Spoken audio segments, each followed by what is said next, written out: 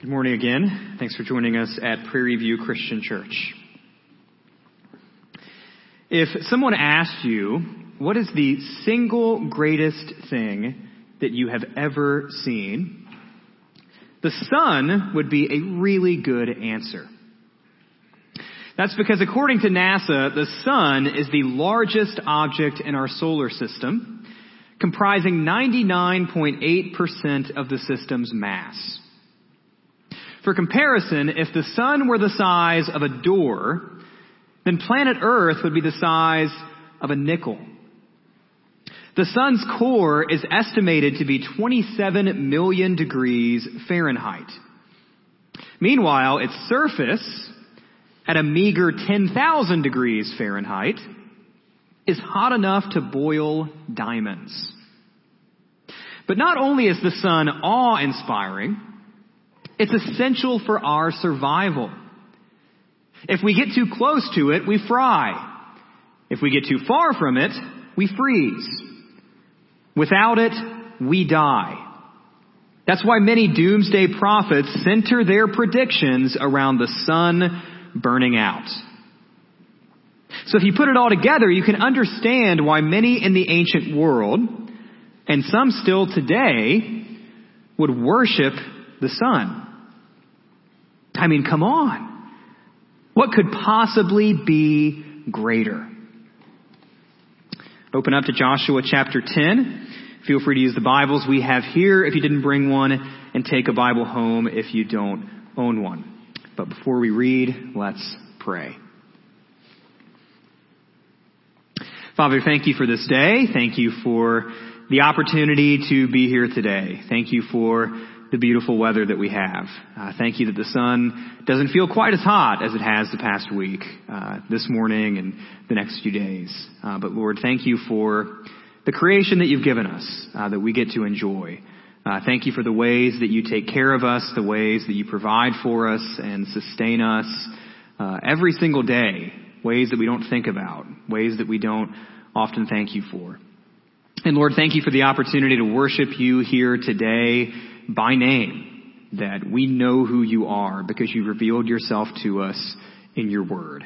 And we have the privilege and the joy and even the responsibility to read your word, to understand who you are, and rejoice that we have the honor of knowing who you are. And even further than that, we have the honor of being your children. And so, Lord, I pray that our worship would be honoring to you today, that it'd be good for us, and that you would be glorified here in this place at this time. We thank you for your Son, Jesus. We thank you for your Holy Spirit. We thank you for this church. We ask this all in Jesus' name. Amen. Well, the last time we read the book of Joshua, God's chosen people of Israel learned a valuable lesson. But they did learn it the hard way. In chapter 7, we saw that if the Israelites tried to conquer the promised land without God's presence, they had no chance.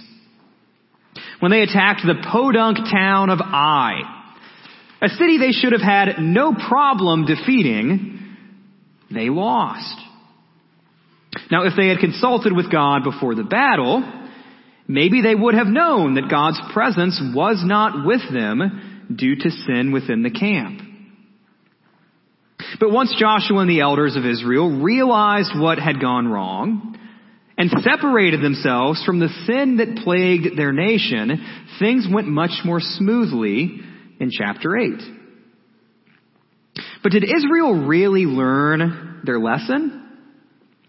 Chapter 9 doesn't look too promising. The Israelites are deceived by some of the inhabitants of the promised land, namely a group of people called the Gibeonites. The Gibeonites had heard that Israel was coming and feared for their lives, but they took a more clever approach than walls or war. They dressed down, they made themselves look pathetic, and they told Joshua that they were from a faraway land. They begged for mercy. They offered to be Israel's servants, and the Israelites complied. Now, what's the problem with that? Chapter 9, verse 14. So the men took some of their provisions, referring to the Gibeonites, but did not ask counsel from the Lord. And Joshua made peace with them and made a covenant with them to let them live. And the leaders of the congregation swore to them. Now, eventually the truth would come out, but Israel couldn't go back on the covenant that they had made. Like it or not, they have a new ally in the promised land. But once again, the Israelites fell into error because they did not consult God before they did something. So yet again, you have to ask, did they really learn their lesson? Apparently not. That sets the stage for chapter 10, starting in verse 1. As soon as Adoni-Zedek, king of Jerusalem, heard how Joshua had captured Ai and had devoted it to destruction, doing to Ai and its king as he had done to Jericho and its king, and how the inhabitants of Gibeon had made peace with Israel and were among them, he feared greatly, because Gibeon was a great city, like one of the royal cities, and because it was greater than Ai, and all its men were warriors. So Adoni-Zedek, king of Jerusalem, sent to Hahum, king of Hebron, to Piram, king of Yarmouth, to Japhia, king of Lachish, and to Debir, king of Eglon, saying, "Come up to me and help me, and let us strike Gibeon, for it has made peace with Joshua and with the people of Israel." Then the 5 kings of the Amorites, the king of Jerusalem, the king of Hebron, the king of Yarmouth, the king of Lachish, and the king of Eglon, gathered their forces and went up with all their armies and encamped against Gibeon and made war against it. And the men of Gibeon sent to Joshua at the camp in Gilgal, saying, "Do not relax your hand from your servants. Come up to us quickly and save us and help us, for all the kings of the Amorites who dwell in the hill country are gathered against us." Bunch of hillbillies. Verse 7. So Joshua went up from Gilgal, he and all the people of war with him, and all the mighty men of valor. And the Lord said to Joshua, "Do not fear them, for I have given them into your hands. Not a man of them shall stand before you." So Joshua came upon them suddenly, having marched up from Gilgal all night. And the Lord threw them into a panic before Israel, who struck them with a great blow at Gibeon, and chased them by the way of the ascent of Beth Horon, and struck them as far as Azekah and Makkedah.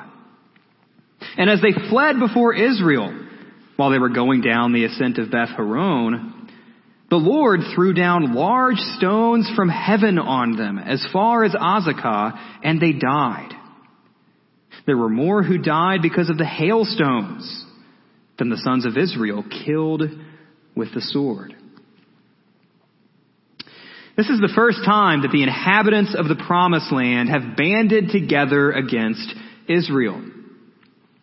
These 5 Amorite kings attack Israel's new ally, the Gibeonites, which drew Israel into a fight. But that was a bad idea. Clearly, these kings haven't learned their lesson either. The Lord is with Israel. The Lord throws their armies into a panic. The Lord literally strikes them down from above. So to say that the battle was one-sided would be an understatement. Likewise, to attribute the victory to Joshua or the Israelites would be inaccurate. This is God's victory. The most effective weapon.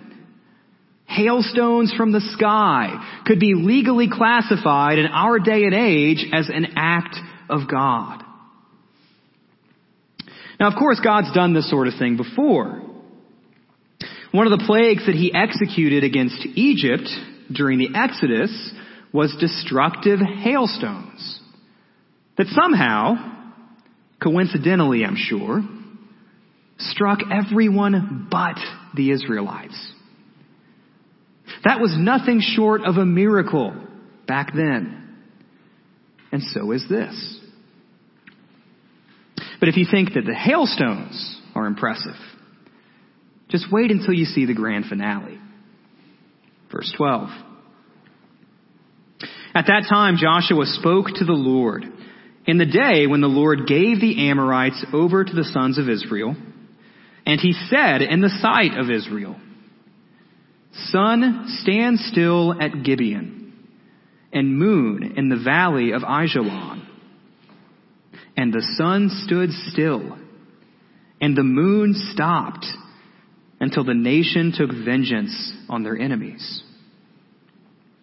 Is this not written in the book of Yashar?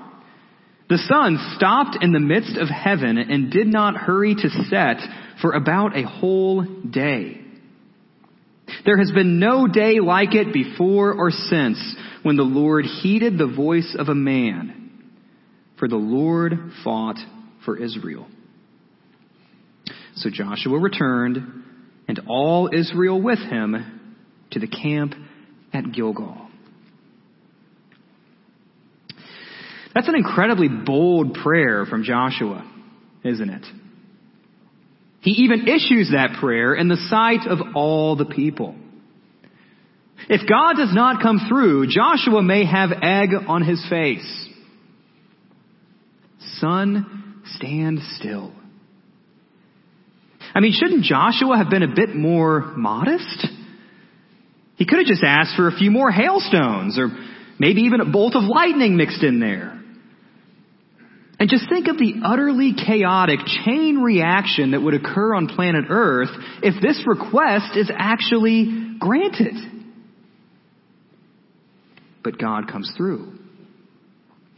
The sun and the moon stand still until Israel wins the battle. And we're treated to one of the most captivating miracles in all of Scripture. So it's just another rousing victory for God's people. The 5 rebellious Amorite kings are hunted down and killed. And as Joshua does it, he gives the people a strong reminder. One that shouldn't be hard to remember when you know that the God who controls the galaxy is on your side. Joshua chapter 10, verse 25. Joshua says to the Israelites, Do not be afraid or dismayed. Be strong and courageous. For thus the Lord will do to all your enemies against whom you fight. And while the fighting in the Promised Land is not completely done, Israel continues to rack up victories in the following chapters. So much so that for much of the rest of the book, Joshua's attention shifts from conquering the Promised Land to settling and distributing the Promised Land. But let's go back to our opening question. What can possibly be greater than the sun? Joshua 10 gives us the answer. The only God of the universe. The one true God of Israel. The God we read about in this book. The book of Genesis reminds us that in the beginning, God created the heavens and the earth out of nothing. He made the 2 great lights, the sun and the moon. Turning again back to the book of Exodus, another plague that God executes on Egypt. But again, coincidentally, I'm sure, not on the Israelites, is darkness over the land for 3 days. It appears that God has more control over the sun than you or I do over a light bulb. The psalmist put it beautifully. Psalm 19, starting in verse 1. The heavens declare the glory of God, and the sky above proclaims his handiwork. Day to day pours out speech, and night to night reveals knowledge. There is no speech, nor are there words whose voice is not heard. Their voice goes out through all the earth, and their words to the end of the world. In them he has set a tent for the sun, which comes out like a bridegroom leaving his chamber, and like a strong man runs its course with joy. Its rising is from the end of the heavens, and its circuit to the end of them, and there is nothing hidden from its heat. The sun really is great. It really is glorious. But according to Psalm 19, it exists to give glory to God. No wonder God warns the Israelites in Deuteronomy 4 not to worship the sun when they enter the promised land, the way the inhabitants did. After all, why would you worship the sun when your God is so much greater? One of the greatest theologians who ever lived was a man named Anselm of Canterbury. And some 1,000 years ago, he famously described God as, and this is one big phrase, a bunch of words in a row, all separated by hyphens, something than which nothing greater can be thought.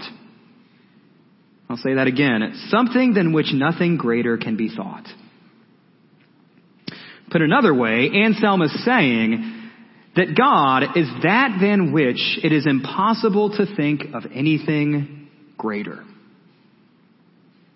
If you're thinking of a God who may be exceeded by something else in greatness, you're not really thinking about God at all, is what Anselm would argue. He's greater than everything, even the sun. And yet we often find ourselves taking God's greatness for granted. As one author puts it, the transcendent, awesome God of Martin Luther and John Calvin has undergone a softening of demeanor. In other words, in our current day and age, we sometimes try to make God a little more manageable. Another author says, we must define God as the best possible. Otherwise, we are imagining a finite being, woefully limited by our own imperfections, and hence undeserving of our worship. As Augustine put it, God, not the sun, not the moon, or anything else that we can even observe or imagine. God alone is the perfection of both beauty and strength. The perfection of both beauty and strength. And you know what's really awesome to think about? Is that this God, whose perfection of both beauty and strength burns hotter and brighter than the sun, who exists outside the bounds of time and space and is glorious beyond all compare, of little old you and little old me. By faith in his Son, Jesus Christ, you can call this great God your Father. How amazing is that? We worship a God who is greater than the sun. Now, another question. Be honest. Do you really believe that God performs miracles? Do you really believe that? I mean, hailstones from the sky with the efficiency of heat-seeking missiles. The sun and the moon taking a break.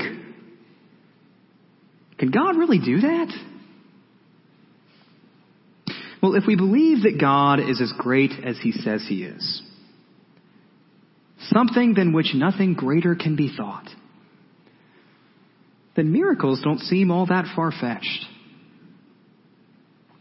If we believe that God created the world out of nothing, sent Jesus as the fullness of God in human form, had him conceived in a virgin's womb by the power of the Holy Spirit, and then raised him from the dead after he died on a cross for the sins of the world, then giving the sun and moon a breather from rising and setting shouldn't sound all that shocking. This God who is greater than the sun performs miracles. But what is a miracle anyway?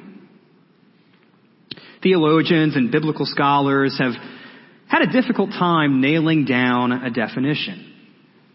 What really is a miracle? Charles Hodge once called a miracle an event in the external world brought about by the immediate efficiency of God. In other words, something that God himself directly did. Others have identified miracles as temporary suspensions of the natural order of things by God.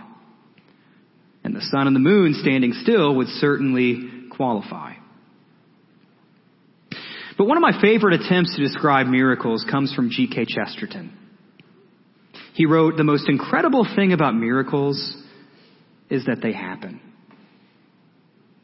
The most incredible thing about miracles is that they happen. They're kind of simply just unexplainable. But it's not always easy to believe in miracles in our hyper-naturalistic, hyper-materialistic day and age. You may think of the infamous example of Thomas Jefferson's Bible. He left in all the moral teachings of Jesus, but he took out all the supernatural stuff.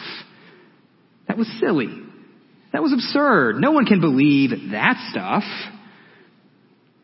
We've learned so much about how the world works to the point of thinking that we can explain everything.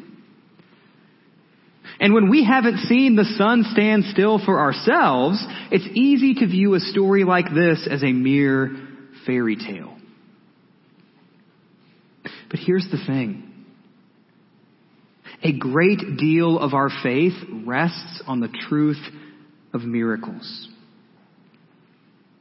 C.S. Lewis once wrote, "We seldom find the Christian miracles denied except by those who have abandoned some part of the Christian doctrine. The mind which asks for a non-miraculous Christianity is a mind in process of relapsing from Christianity into mere religion." Do we really believe that God works miracles? One final question. If we believe that God is greater than the sun itself, and that God has no problem performing miracles, how should that shape our prayers? How should that shape our prayers? If Joshua's prayer was so bold, sun and moon stand still, then why are our prayers often so tame? Now, it's true that prayer, like any good gift from God, can be misunderstood and abused. Jesus says in Mark 11, verse 23, "Truly I say to you, whoever says to this mountain, 'Be taken up and thrown into the sea,' and does not doubt in his heart, but believes that what he says will come to pass, it will be done for him." Verses like those can be twisted and misused in harmful ways. If you're walking up to mountains and daring God to pick it up and throw it into the ocean just for the fun of it, then you might be putting the Lord your God to the test. We need to be careful about not misinterpreting or misapplying Jesus' words. Christians would be wise to remember the words of 1 John 5:14, that when we pray, we ask things according to God's will. According to God's will. But we should not let a well-meaning desire to not abuse prayer to cause our prayers to be too timid. Our God is greater than the sun. Our God can work miracles. May our prayers reflect that belief. Can God heal that person on their deathbed? Of course he can. He's God. Can God take away COVID tomorrow? Yeah. He's God. And yet our prayers don't always reflect that sort of faith. Our prayers don't always reflect that belief. May we not forget that our God is greater than the sun, that our God works miracles. And may our prayers reflect that sort of faith. You know, Joshua 10 is not the only time God does something curious with the sun in the pages of Scripture. And neither is the book of Exodus. If you look at Matthew chapter 27, verse 45, we read as Jesus hangs on the cross. Now from the 6th hour there was darkness over all the land until the 9th hour. Kind of weird that there would be darkness over all the land from noon to 3 p.m. And yet that's what happens as Jesus is crucified. Matthew 24, verse 29, Jesus speaks of his future return, and he says this: "Immediately after the tribulation of those days, the sun will be darkened, and the moon will not give its light, and the stars will fall from heaven, and the powers of the heavens will be shaken. Then will appear in heaven the sign of the Son of Man, and then all the tribes of the earth will mourn, and they will see the Son of Man coming on the clouds of heaven with power and great glory. And he will send out his angels with a loud trumpet call, and they will gather his elect from the four winds, from one end of heaven to the other." Apparently this man, Jesus Christ, the one who got crucified in Matthew 27 and promised he would return after he rose in Matthew 24, apparently this man, Jesus Christ, is greater than the sun as well. One final passage is Revelation chapter 21, starting in verse 22. This is a vision of the days after Jesus' return. A vision of what we Christians have to look forward to. John writes, "And I saw no temple in the city, for its temple is the Lord God, the Almighty, and the Lamb. And the city has no need of sun or moon to shine on it, for the glory of God gives its light, and its lamp is the Lamb. By its light will the nations walk, and the kings of the earth will bring their glory into it, and its gates will never be shut by day, and there will be no night there. They will bring into it the glory and the honor of the nations.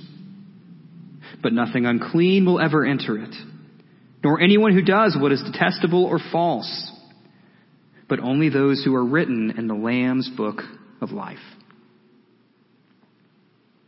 The sun and the moon once stood still in the past. And one day, when we stand in God's presence, the sun and the moon won't even be necessary. That's because we'll have something. We'll have someone much better, much greater, much brighter than the sun to give us light and life. And we will be with him forever. The 5 kings of the Amorites learned the hard way in Joshua 10 that you don't want to be on the wrong side of the God who is greater than the sun.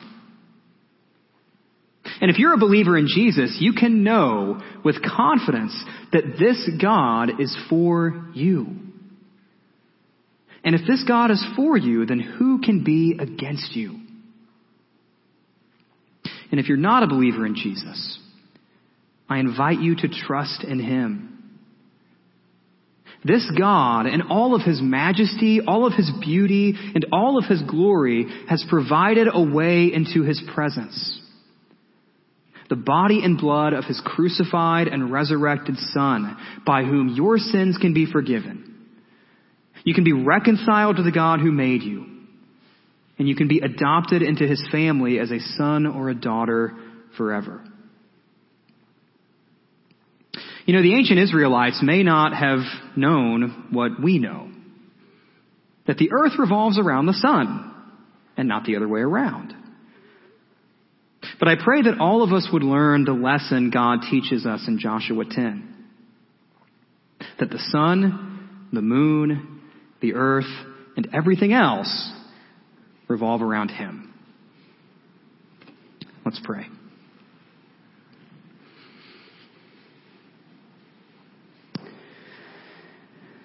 Father, it's amazing to think that you are greater than the sun, because there's probably nothing in all of creation that we can see or feel that is more amazing than the sun. But again, this creation that we see and touch and taste and smell and hear, as great as it is, as much as it tells us about you, as thankful as we are for this creation, we also know that you are wholly, totally, utterly different than anything that we can see or taste or touch or hear or smell. You are beyond our full comprehension. You are greater than we can even wrap our minds around, greater than the sun. But Lord, again, thank you for revealing yourself to us, so that while we may never be able to truly fathom every bit of the fullness of your glory, we know enough about you to worship you. We know enough about you to be in relationship with you. We know enough about you to respond to what it is that you've done for us. And so, Lord, I pray that we would respond rightly to what it is that you've done for us. That you are greater than the sun. That you work miracles. And that really the most captivating miracle in Scripture is not the sun or the moon standing still, as amazing as that is, but the most captivating miracle in all of Scripture is who Jesus is and what Jesus has done for us. And that by Jesus' body and blood, sinners like us can be reconciled to you. So Lord, thank you for that miracle that has happened. And I pray that we would give you the worship and the honor and the glory that you deserve in response. Lord, I pray that our prayers would reflect our faith in you, that we would not forget how amazing you really are. We would not try to tame you or contain you or manage you inappropriately, but that we would let you be you, that we would truly worship you for who you are, not for who we would like you to be, and that our prayers would reflect faith in a God who's greater than the sun, faith in a God who works miracles, faith in the God who saved us by your Son, Jesus Christ. Lord, again, we love you, we honor you, we worship you. We ask this all in Jesus' name. Amen.